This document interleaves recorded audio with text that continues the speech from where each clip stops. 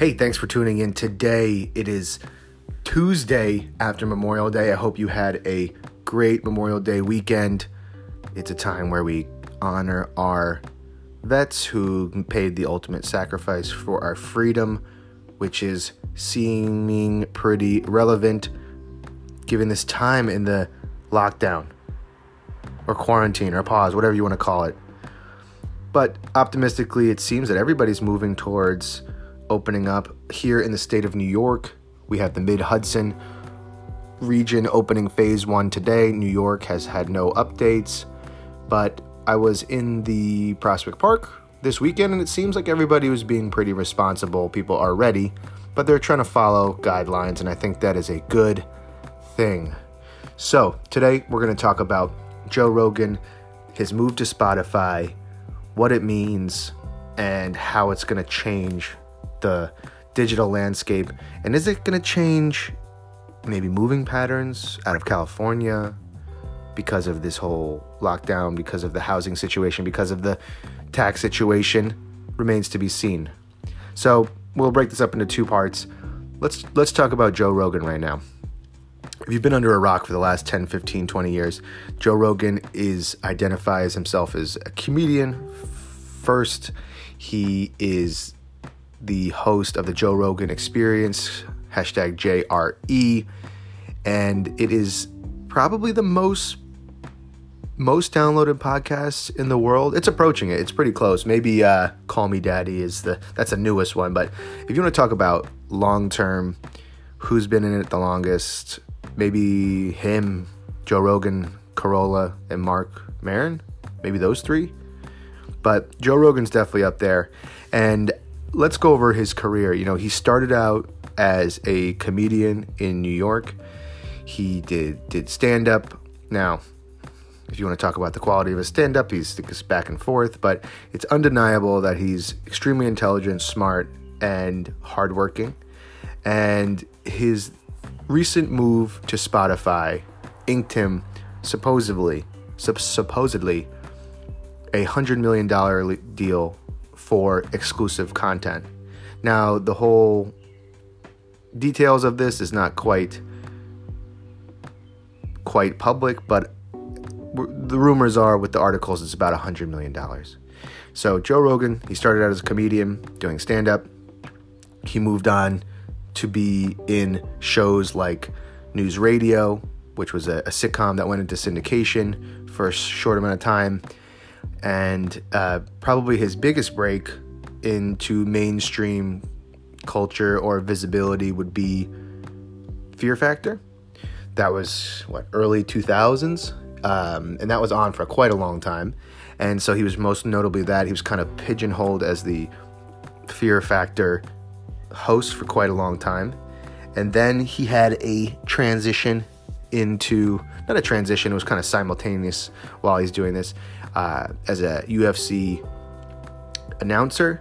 And obviously UFC became huge. I think a lot of part of it has to do with podcasting, the way fights are visualized on your phone, changing in the market and cultural acceptance of MMA and martial arts and things like that. So he's very into fitness. And this whole time, basically, I think around 2004, 5, 6, probably 2006, he really started to do his podcast regularly with another comedian called Red Band, who was kind of the producer, but also had some, he was also had some input on the show that transitioned into his young Jamie Vernon. And now it is what it is today.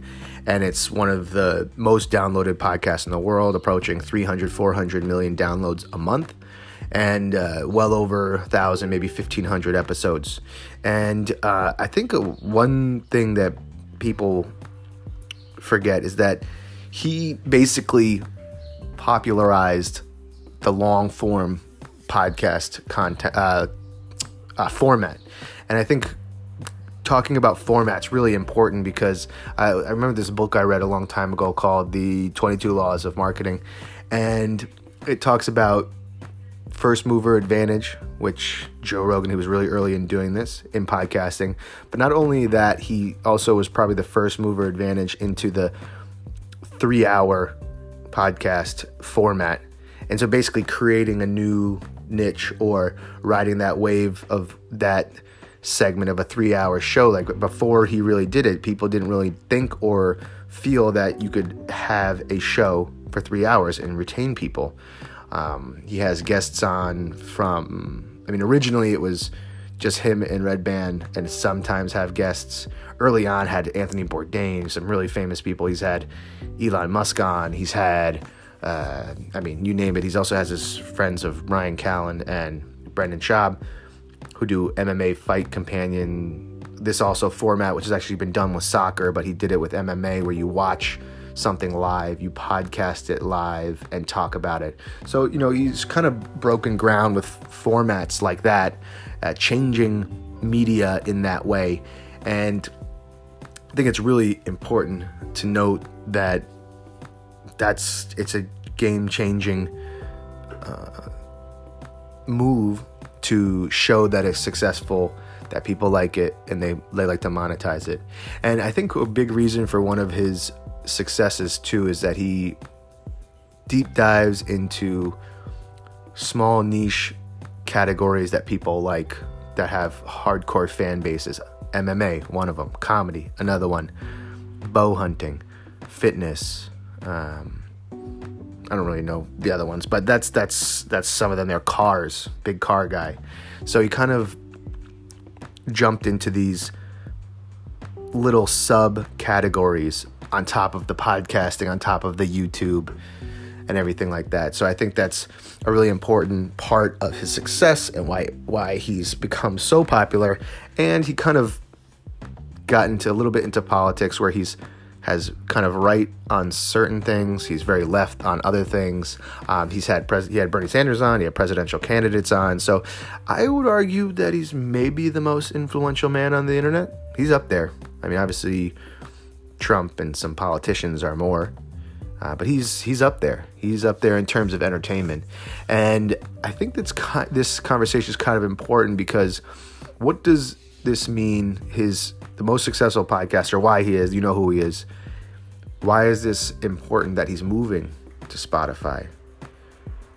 And does this have to do with the money? Because everyone loves money. $100 million is a lot of money. And I'm sure he's going to be running his own ads on top of that. And does that move also signal maybe a move out of California, where the entertainment business is? The podcasting business is not necessarily need to be in LA, but it pretty much is in LA for the most part, for the most successful podcast. And you have guests in close proximity. You have to have space. People who are semi in the entertainment business, because podcasters, a lot of podcasters just podcast, but most of them, they do, like me, I do real estate, I do business stuff.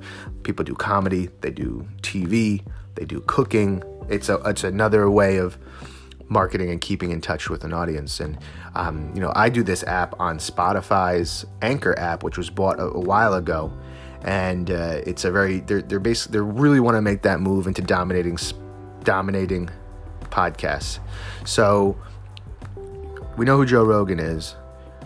He has this Spotify deal where all his exclusive content will go exclusively to Spotify by September, and then by the end of the year, everything will be there, including video, which I think is very important.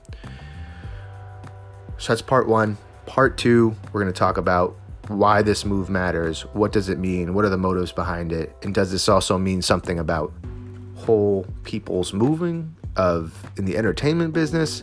There's a lot of speculation, but sometimes it's fun to speculate. But first, we got to sell you something.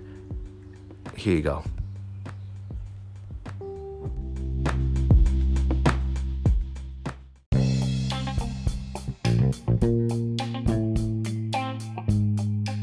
And we're back. All right, we're going to talk about part two right now. So we talked about Joe Rogan, who he is, his kind of long, slow burn come up. He has a $100 million deal with Spotify. So what does that mean? I thought this was really interesting because Spotify is making moves to dominate the podcast space. I mean, if you compare the Spotify app to the Apple Podcast app, I mean, in my opinion, it's like apples and oranges. It's way better, never crashes, way more curation of finding new content.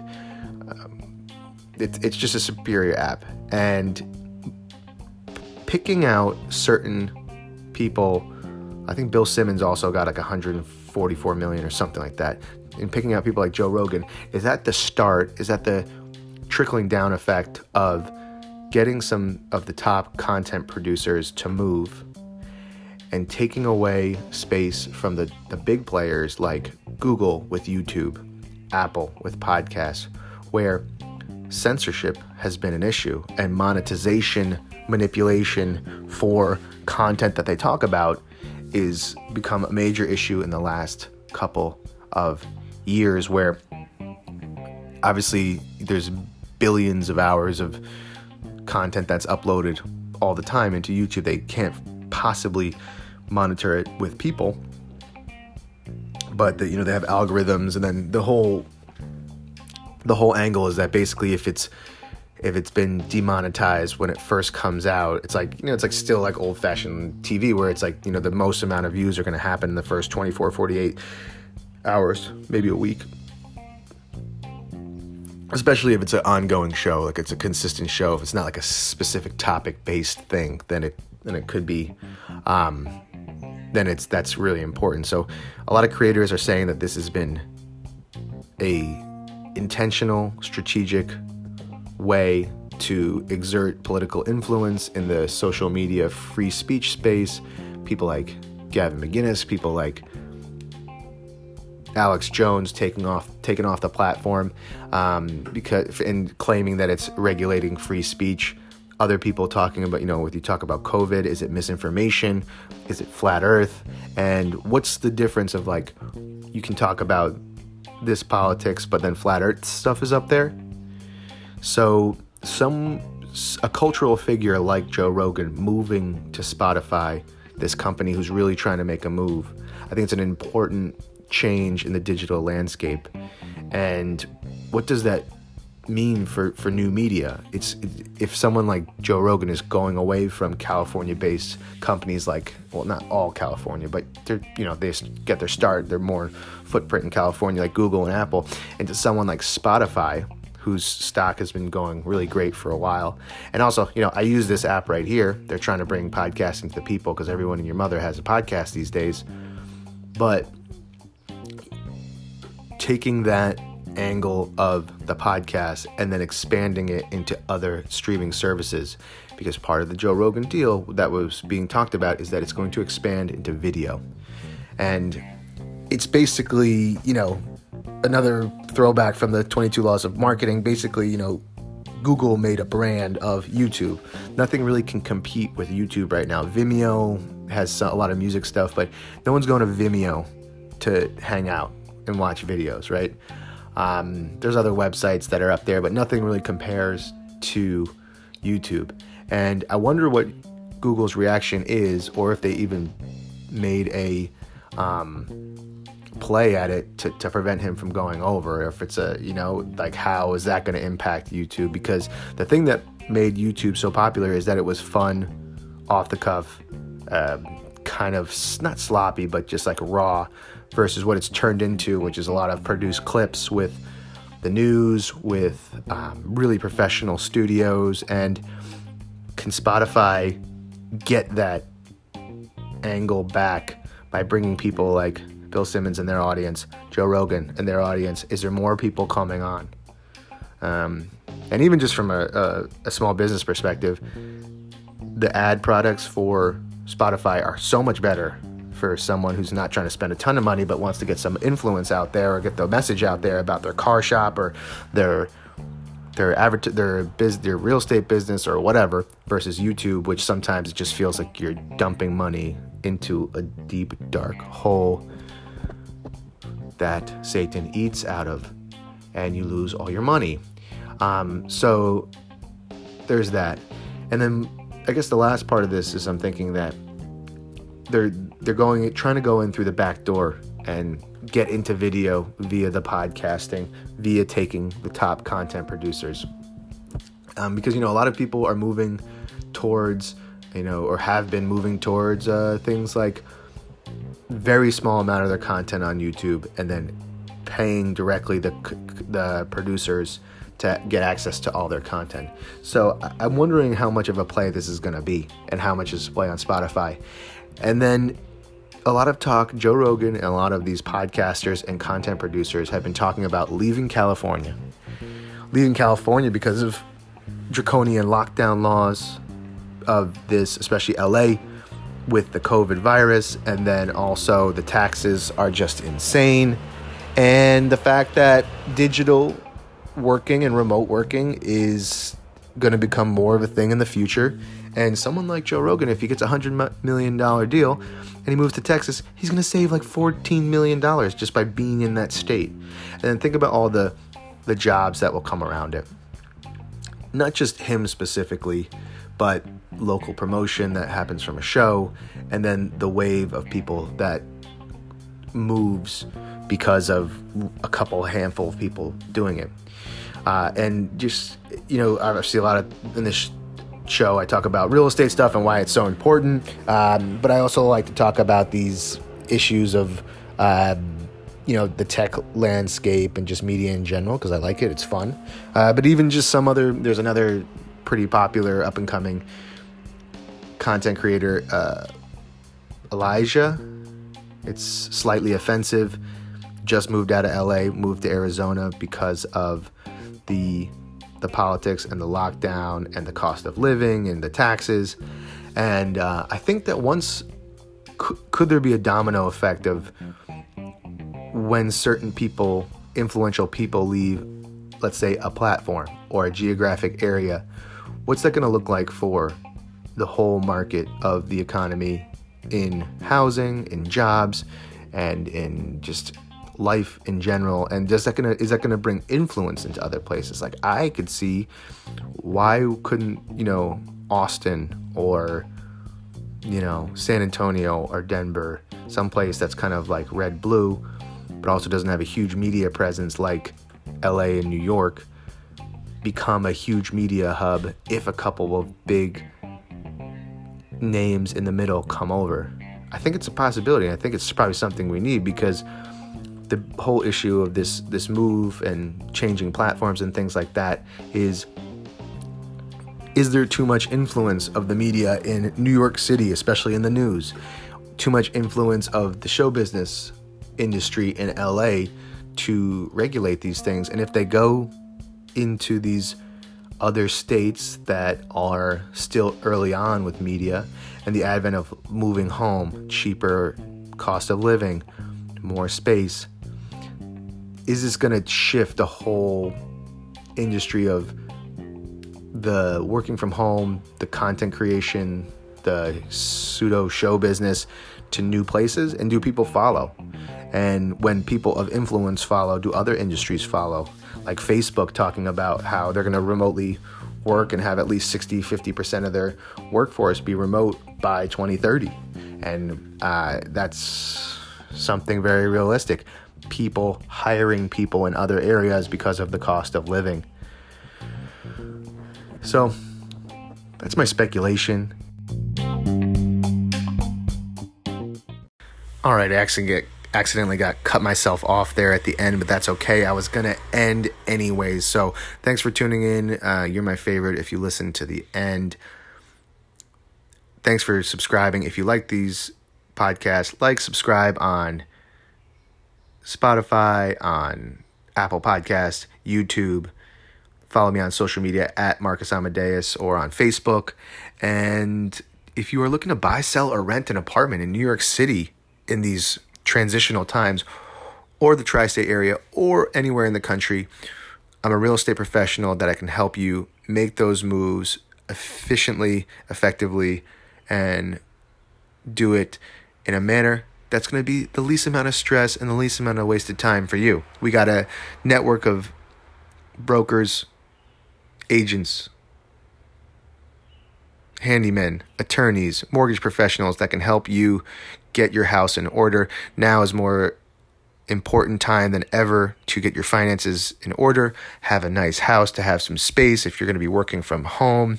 We have in New York right now, in Brooklyn, I have a 1-bedroom on the market with 2 home offices. I have a 3-family on the market in Crown Heights, beautiful historic looking building. And with development rights, I have another 1-bedroom coming up. So there's a lot of action happening in the market. We're going to be open pretty soon. If you're a renter, there's going to be deals out there for you. If you're a landlord, you're going to need brokerage services more than ever to help you keep tenants. And if you're buying and selling, just the nature of coronavirus, you're going to need to be more aware of your time, exposure to people, going in and out of houses. So use a professional. You can't go wrong. And listen, the advice is free. If you just want to DM me or call me for some advice and you think we're not a match, I'll give you some free advice. It's all you need. So I hope you enjoy. Talk soon. Bye-bye.